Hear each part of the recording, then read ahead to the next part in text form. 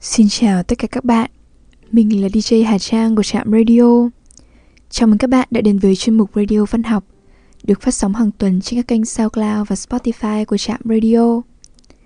Trong radio số 80 ngày hôm nay, xin mời các bạn lắng nghe 2 truyện ngắn trong tập Lên đồi hái sim của nhà văn Thảo Nguyên do Phan Book phát hành.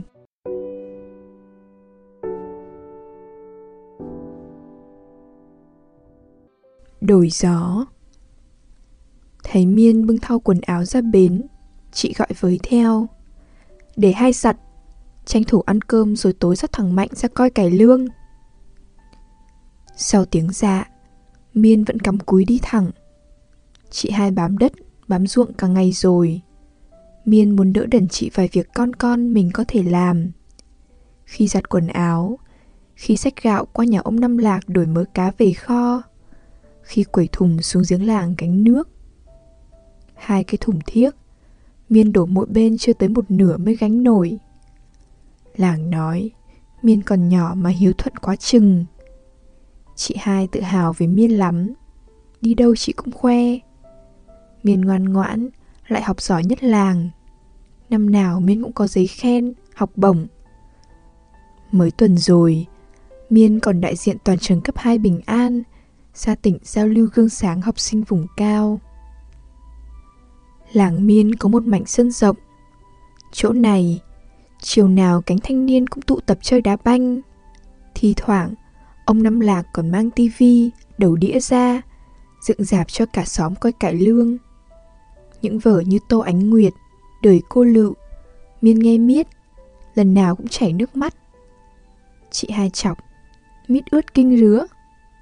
Miên phụng phịu hai má. Chị hai cũng khóc mà nói người ta. Chị hai hơn Miên 4 tuổi, hơn thằng Mạnh tới 9 tuổi. Học hết lớp 9 trường Bình An thì chị nghỉ. Độ đó, ba đã theo người làng lên núi Đào Vàng sau khi mãn tang má. Má Miên mất vì bệnh tim. Miên không biết chị hai nói gì với má phút má lâm chung, mà từ đó đời chị chưa có đoạn nào thảnh thơi. Chị hai cực vì Miên, vì thằng Mạnh và vì ba Miên. Chúng mánh cái là đổi đời mấy hồi. Ba nói thì Miên nghe chưa có hiểu chi mô. Miên chỉ biết ba không về nữa. Làng xì xào, người nói ba trúng mánh, phất lên thành chủ hầm rồi có vợ mới. Người khác kêu ba Miên giờ xì ke hết biết đường về nhà.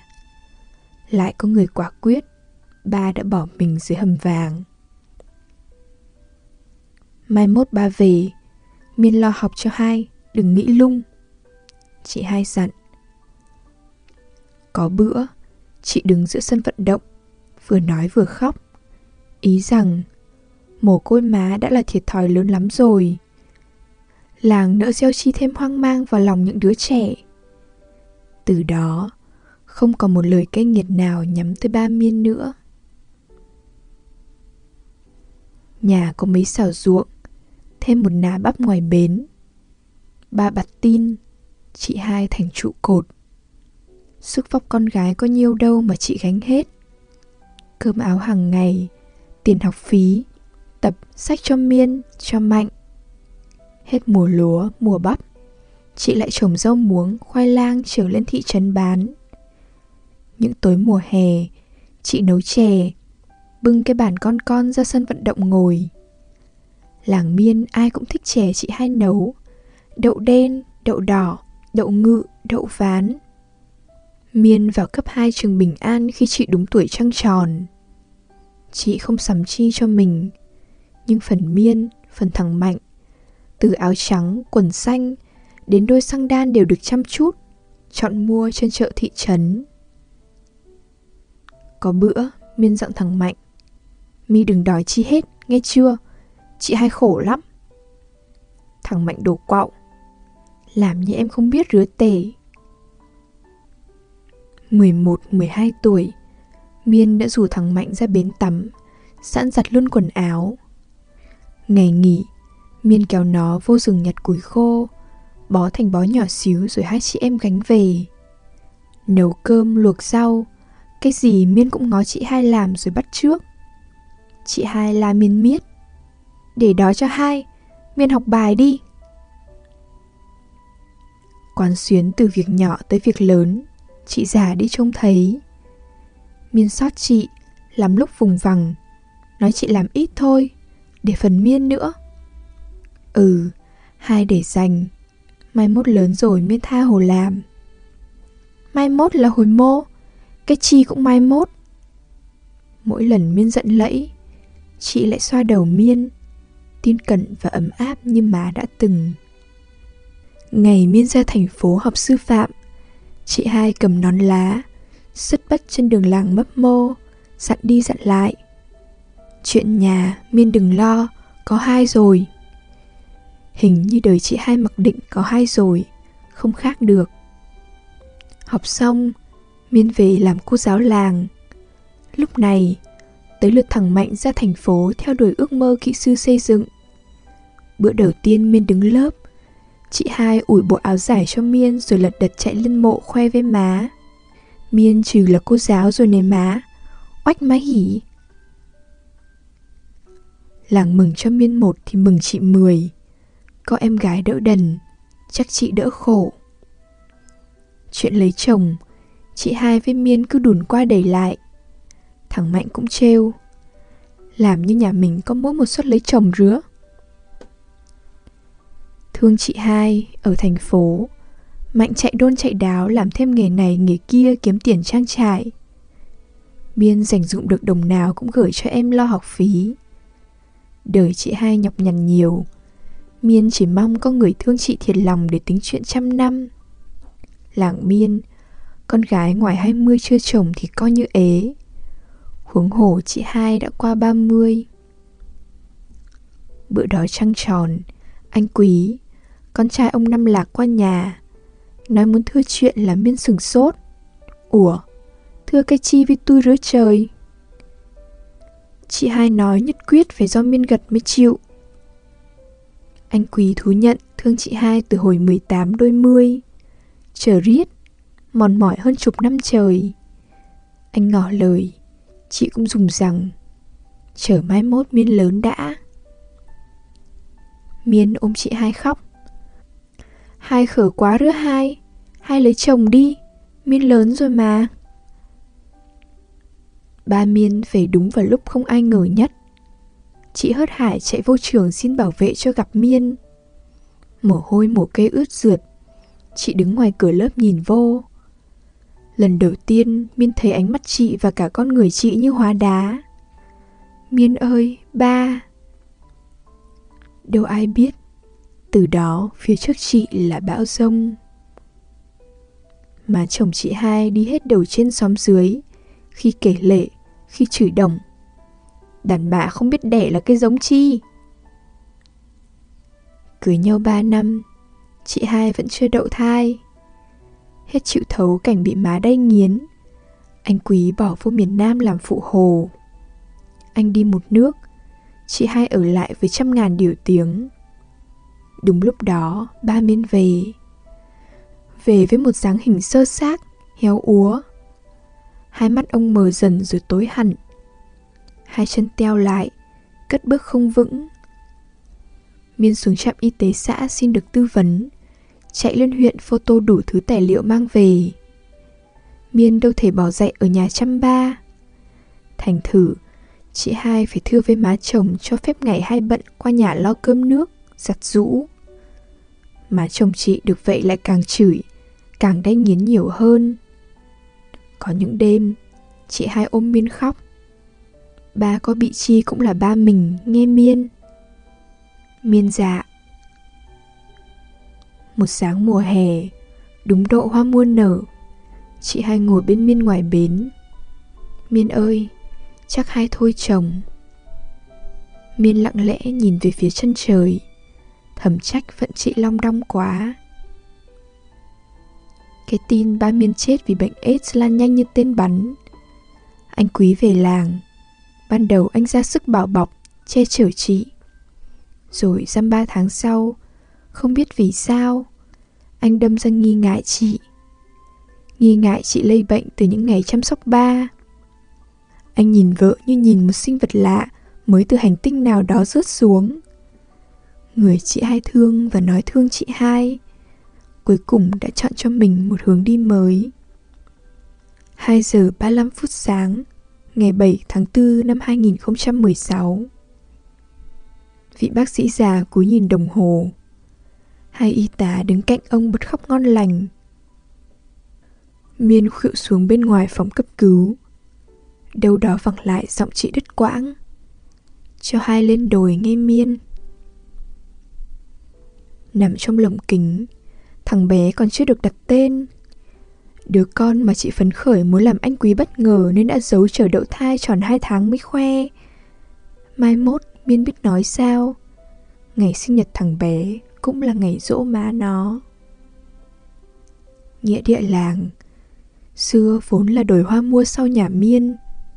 Giờ hoa mọc thành từng vạt dọc theo các lối đi. Hồi còn bé, cứ vào hè, Miên vẫn thường theo chị hai lên đây. Hoa tím nhẹ nhàng, trái có vị ngọt chua. Chiều chiều gió nổi luồn qua mái tóc, mơn man trên gương mặt con gái. Chị hai thích lắm. Chị mua hẳn cuốn sổ, ép hoa mua vô trong đó. Miên không biết để làm gì, chỉ thấy chị trân trọng nó như báu vật. Chiều nay, Miên lên đồi thăm chị. Thằng nhỏ nằm trong lòng Miên, đôi mắt đen láy lúng liếng cười. Một làn gió nhẹ thổi lùa qua tóc Miên, như những năm xưa còn có chị. Hai nghỉ nghe hai, Miên nuôi thằng nhỏ. Tên cháu là Phúc, hai hỉ. Một đêm mùa hè hơn 30 năm trước, ba má Miên lên đồi hoa mua sau nhà. Tiếng khóc trẻ con văng vẳng đâu đó khiến ông bà thức giấc. Càng đi lên, tiếng khóc càng gần. Trong lùm hoa, có đứa bé được quấn quanh người tấm khăn mỏng màu tím. Kiến bu đầy tay, chân nó. Má Miên thốt lên: Quân bất lương, cha mẹ mô mà bỏ con đi. Đứa bé ấy không ai khác là người chị Tảo Tần, thương khó một đời của Miên.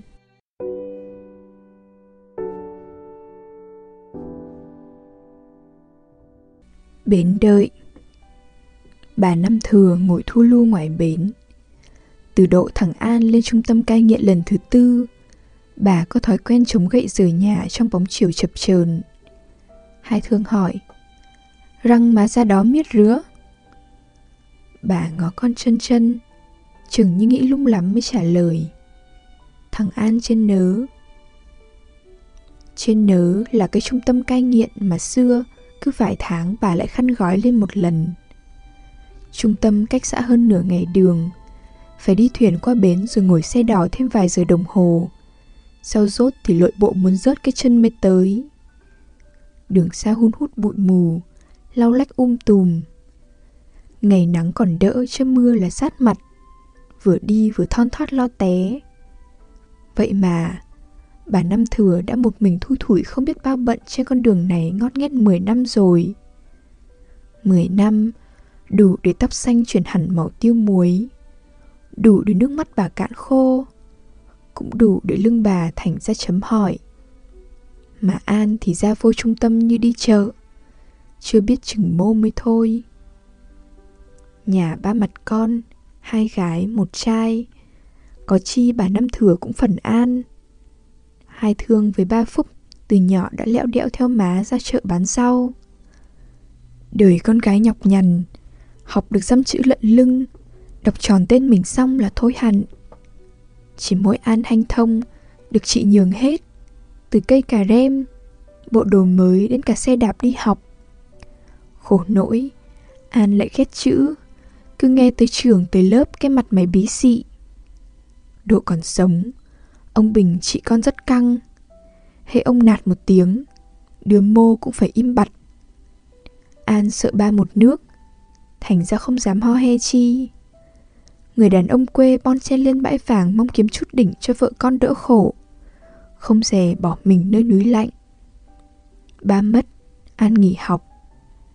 Bà Năm Thừa năn nỉ kiểu chi cũng như nước đổ lá khoai, vô tay ni rồi lọt ra tay nớ An liền. Người xóm nói bà chiều con quá, nó hư đi. An hư thiệt. Nó nghiện. Hồi đầu nghe người xóm xì xào, bà Năm Thừa có hiểu nghiện là chi mô. Cả đời hết cắm mặt ngoài ruộng lúa, dãy bắp, dãy mì, lại lui cui kiếm củi, gánh rau, thì bà chỉ rành rẽ nhổ cỏ, chỉa bắp, thổi lửa nấu cơm, luộc rau. Mấy khái niệm như ma túy, lên cơn, xốc thuốc, bà chịu. Hai Thương mất một ngày giải thích. Thư nớ bên ngoài bột trắng trắng y xì bột sắn, bột goji này má. Hắn xài bữa một bữa hai rồi không có là bứt rứt, là bực bội chịu chi được. Cái thứ nớ mắc kinh lắm cho giỡn chơi mô. Bà Năm Thừa trố mắt. Ồ à, sau thì hiểu. Rứa trừ mần răng con. Hai Thương thở dài đánh thượt. Mần chi được má. An phụ má trồng sắn, khoai lang được vài năm. Sau mỗi buổi chợ bán rau khoai lang cho người ta nuôi heo, bà Năm Thừa lại giấm dúi ít tiền, biểu ăn uống ly nước với bạn bè. Tiền bay vô đâu bà chẳng biết. Chỉ biết từ hồi 20 tuổi An đã dạt nhả đi. Ít thì vài ngày, lâu cũng cả tháng. Sợ con củ bất củ bơ ngoài đường, nghe đồn An ở đâu, bà Năm Thừa lại cắp nón tìm tới đó. Thấy má, mặt An lầm lầm lì lì, kêu má về đi, làm như tôi con nít mà đi kiếm miết. An chỉ tự vác mặt về nhà những khi bị rỗng. Về, câu đầu tiên của cậu út luôn luôn chỉ có một: còn tiền cho ít, bà già. Bó khoai lang hồi đó bán có 1.000 đồng, áng gạo 30 lon thì 18-20 ngàn. Bà có chừng nào, An bòn hết chừng đó. Hai Thương giận em mà cũng xót em. Kiếm củi gánh chợ bán 10-12 ngàn nhét ống heo, An đập tanh banh lấy. Biết, nhưng Hai Thương giả bộ ngó lơ. Ba Phúc lập gia đình từ độ 18, theo chồng lên thị trấn Mù Sương rồi sinh một lèo 4 mặt con. Nghèo rớt, đứa mô cũng nhem nhuốc. Xa nhà 1-2 năm, ba Phúc mới về một bận. Bặm môi ngắn ngẩm ngó nhà cửa trống gió, của cải lần lượt đội nón theo thằng em hư. Phải chi ba còn sống, phải chi má cương quyết với nó hơn thì đâu đến nỗi. Lần đầu tiên An bị bắt là khi đang tụ tập chơi ma túy với đám bạn trong quán karaoke. Bà Năm Thừa bùn rùn cả người, quẳng cuốc lập cập chạy lên trụ sở ủy ban. Được má bảo lãnh, yên ổn vài tuần, đám bạn giang hồ xóm kéo tới. An nhấp nhổm bữa sớm bữa chiều đã thấy vi vu ngoài đường. Chuyện cứ lặp lại y như cơm bữa. Rồi An phải vô trung tâm cai nghiện bắt buộc tới 3 lần, mỗi lần cách nhau chòm chèm năm. Bà Năm Thừa khóc hết nước mắt. Người xóm tặc lưỡi, kể ra ông trời chơi ngặt. Bà già cả đời phúc đức, không sân si, không tham của ai dù chỉ một cắc bạc, mà răng sinh ra thằng con trời đánh. Bà tự dỗ mình, thôi thì con dại cái mang. Hành trình thăm nuôi con của bà Năm Thừa bắt đầu từ ngày An 26, kéo hơi dài tới năm 35 tuổi. Hai Thương theo má vài lần, nghe An thể thốt miết đâm mệt nên thôi. Nhiều đợt chị cảm giảm. Má đi thăm mần chi, hắn có thay đổi đường mô mà nhọc công. Xóm ra vô khuyên, bỏ quách chị Năm, thằng nớ hết thuốc chữa rồi. Nghe rứa, bà Năm Thừa không nói chi, chỉ lầm lũi băng đồng ra mộ ông Bình. Bà ngồi ở đó cả buổi, nói chuyện với chồng như ngày ông còn. Tôi là má hắn, răng bỏ con được ông hỉ. Sau 3 lần cai nghiện bắt buộc, An lại về xóm. Gã đàn ông 35 tuổi cười nói xanh sang trước những ánh nhìn xa lạ từ đầu tới cuối xóm. Hình như gã chỉ có duy nhất tình thương của người mẹ nghèo, ngoài ra không còn gì thêm. Tay trắng, không nghề nghiệp, không vợ con, cũng không có ước mơ hoài bão, cho nên hình nên chạc. Bà Năm Thừa với Hai Thương vẫn làm ruộng, trồng khoai lang. Có chương trình nông thôn mới, xã đón nhiều tốp thợ từ thành phố lên xây đường, làm cầu. Ngót nghét 40 tuổi, Hai Thương mới gặp được người thương. Anh tên Lục, dân xóm Mua cách nhà Hai Thương độ 50 cây số. Đâu phải Hai Thương xấu tính xấu nết, cũng bởi thương má, xót em mà đời lận đận. Còn 1 tháng nữa tới đám cưới Hai Thương. Bà Năm Thừa lính quính đi ra đi vô, tính sửa cái sân, làm lại trái bếp cho tươm tất. An quả quyết: má để đó con, làm cái rẹt cho chi. Để đó là chưa chắc chắn ngày giờ đụng tay. Rứa mà bà vui, tủm tỉm cười miết, nghĩ thằng út đã tu chí. Gả hết 2 đứa con gái coi như bà yên lòng. Còn vài xào đất với cái nhà, mai mốt bà để lại cho An làm ăn, rồi cưới vợ sinh con nữa.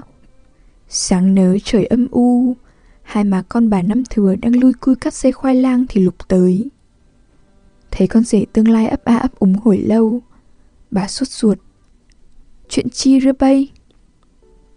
Người trai xây dựng đưa tay vuốt mặt: má thương con, má tha tội. Con với Thương chắc thôi.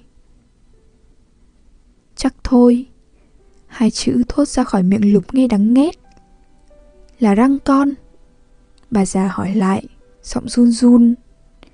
Chừng như Lục cũng run, phải khó khăn lắm mới thốt ra được từng chữ, nhọn và đau. Thằng An nó... Xóm con đồn hung. Mới sáng đi trên đường vô nhà, con còn thấy nó chơi. Con tụi nhỏ sau này. Hai Thương chưng hửng. Bà Năm Thừa thì sụt sùi. Thôi, má hiểu. Bây nói rứa thì má nghe rứa, chứ có dám thanh nga thanh minh chi nữa con. Xóm Thương Năm Thừa, thương luôn Hai Thương, lại ùa vô chửi An. Cái thằng trời đánh, răng hắn không đi luôn cho khuất mắt. Chẳng đợi tới khi công an bắt, An tự nguyện xin đi cai. Bà Năm Thừa không còn nước mắt khóc con nữa. Con có oan má thì má chịu. An gật. Bây làm răng để chị Bây nó còn đường sống cho ra con người nữa chớ. An gật. Đời má thì thôi, nhưng đời Bây, đời chị Bây không lẽ rách bươm luôn. An gật. Bây đi độ ni, má hết sức thăm nuôi rồi. An gật. Cuộc đối thoại đơn phương đúng kiểu. Bà Năm Thừa nói, không mong thằng út hiểu, chỉ là nói cho mình nghe. Bà hết hy vọng mong ngóng rồi, sức cũng đã tàn. Lần đầu tiên trong cuộc đời làm giang hồ, gã đàn ông 35 tuổi bật khóc khi đứng ngoài liếp cửa chứng kiến cảnh chị hai bị từ hôn vì có thằng em xì ke. Lần đầu tiên, gã cho mình thời gian ngồi bên mộ ba, nhìn lại quãng đời dài dằng dặc đã sống hoài phí, vô nghĩa. Cũng lần đầu tiên gã len lén nhìn má đứng trong bếp. Người đàn bà mà gã tin sẽ không bao giờ rời đi, sẽ vẫn ở yên đó đợi con về bằng thứ tình thương đầy bao dung, hy sinh. Giờ đây, tóc đã bắt đầu bạc, gương mặt có quá nhiều vết chân chim và lưng thì khòm xuống. Gã hốt hoảng, gã hoang mang và gã sợ.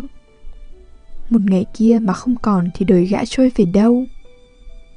Một ngày kia, chị hai cũng mệt nhoài và lặng thinh như má, thì ai sẽ cảm giảm với gã? An, về ăn cơm, răng mi nhịn miết rứa. An, đồ mô sơ đưa hai giặt, đàn ông đàn anh chi mà lời chảy thay mi. Trước ngày vô trung tâm, gã đứng một mình trên bến sông, tưởng tượng cảnh má tất tả cắp nón lên thuyền, ngồi xe đò rồi lội bộ. Thương ứa nước mắt. An biệt tăm biệt tích, người xóm đã quên An. Hai Thương thôi không còn đau nỗi đau dang dở chuyện mình. Thì nếu người ta thương thiệt lòng, họ đâu bỏ lệ làng như rứa. Ba Phúc về, sợ má giàu nên cũng thôi thở dài, kìm lòng hết sức để tránh nhắc tới đứa em dại. Chỉ có bà Năm Thừa là chiều chiều lại ra bến ngồi hướng mắt lên núi. Câu hỏi chừng mô thằng An về day day tim bà, đau đến nghẹt thở. Bữa đi An dặn, má đừng lên, lần ni tự con sẽ về tìm má. Bà Năm Thừa vịn vô lời nói đó để chờ. Mạnh, bạn An ghé nhà. Bà Năm Thừa rối rít hỏi: có tin chi của thằng An? Hắn ăn uốn răng, có da có thịt chi không bay? Chứ hắn ở mô. Mạnh kêu: từ từ má ơi, con gặp hắn tháng trước, An dặn đừng nói chi hết. Về hắn tự kể má nghe, má cứ yên tâm. Chuyến thăm khiến trái tim già nua của bà Năm Thừa reo vui. Bà lại chống gậy ra bến, ngồi bấm ngón tay, tính tới tính lui thì tròn 6 ngón. 6 năm dòng bà nén lòng không đi tìm thăm con. Hai Thương rón rén ôm má từ đằng sau, nói bâng cua: năm ni, chắc thằng An về má hỉ.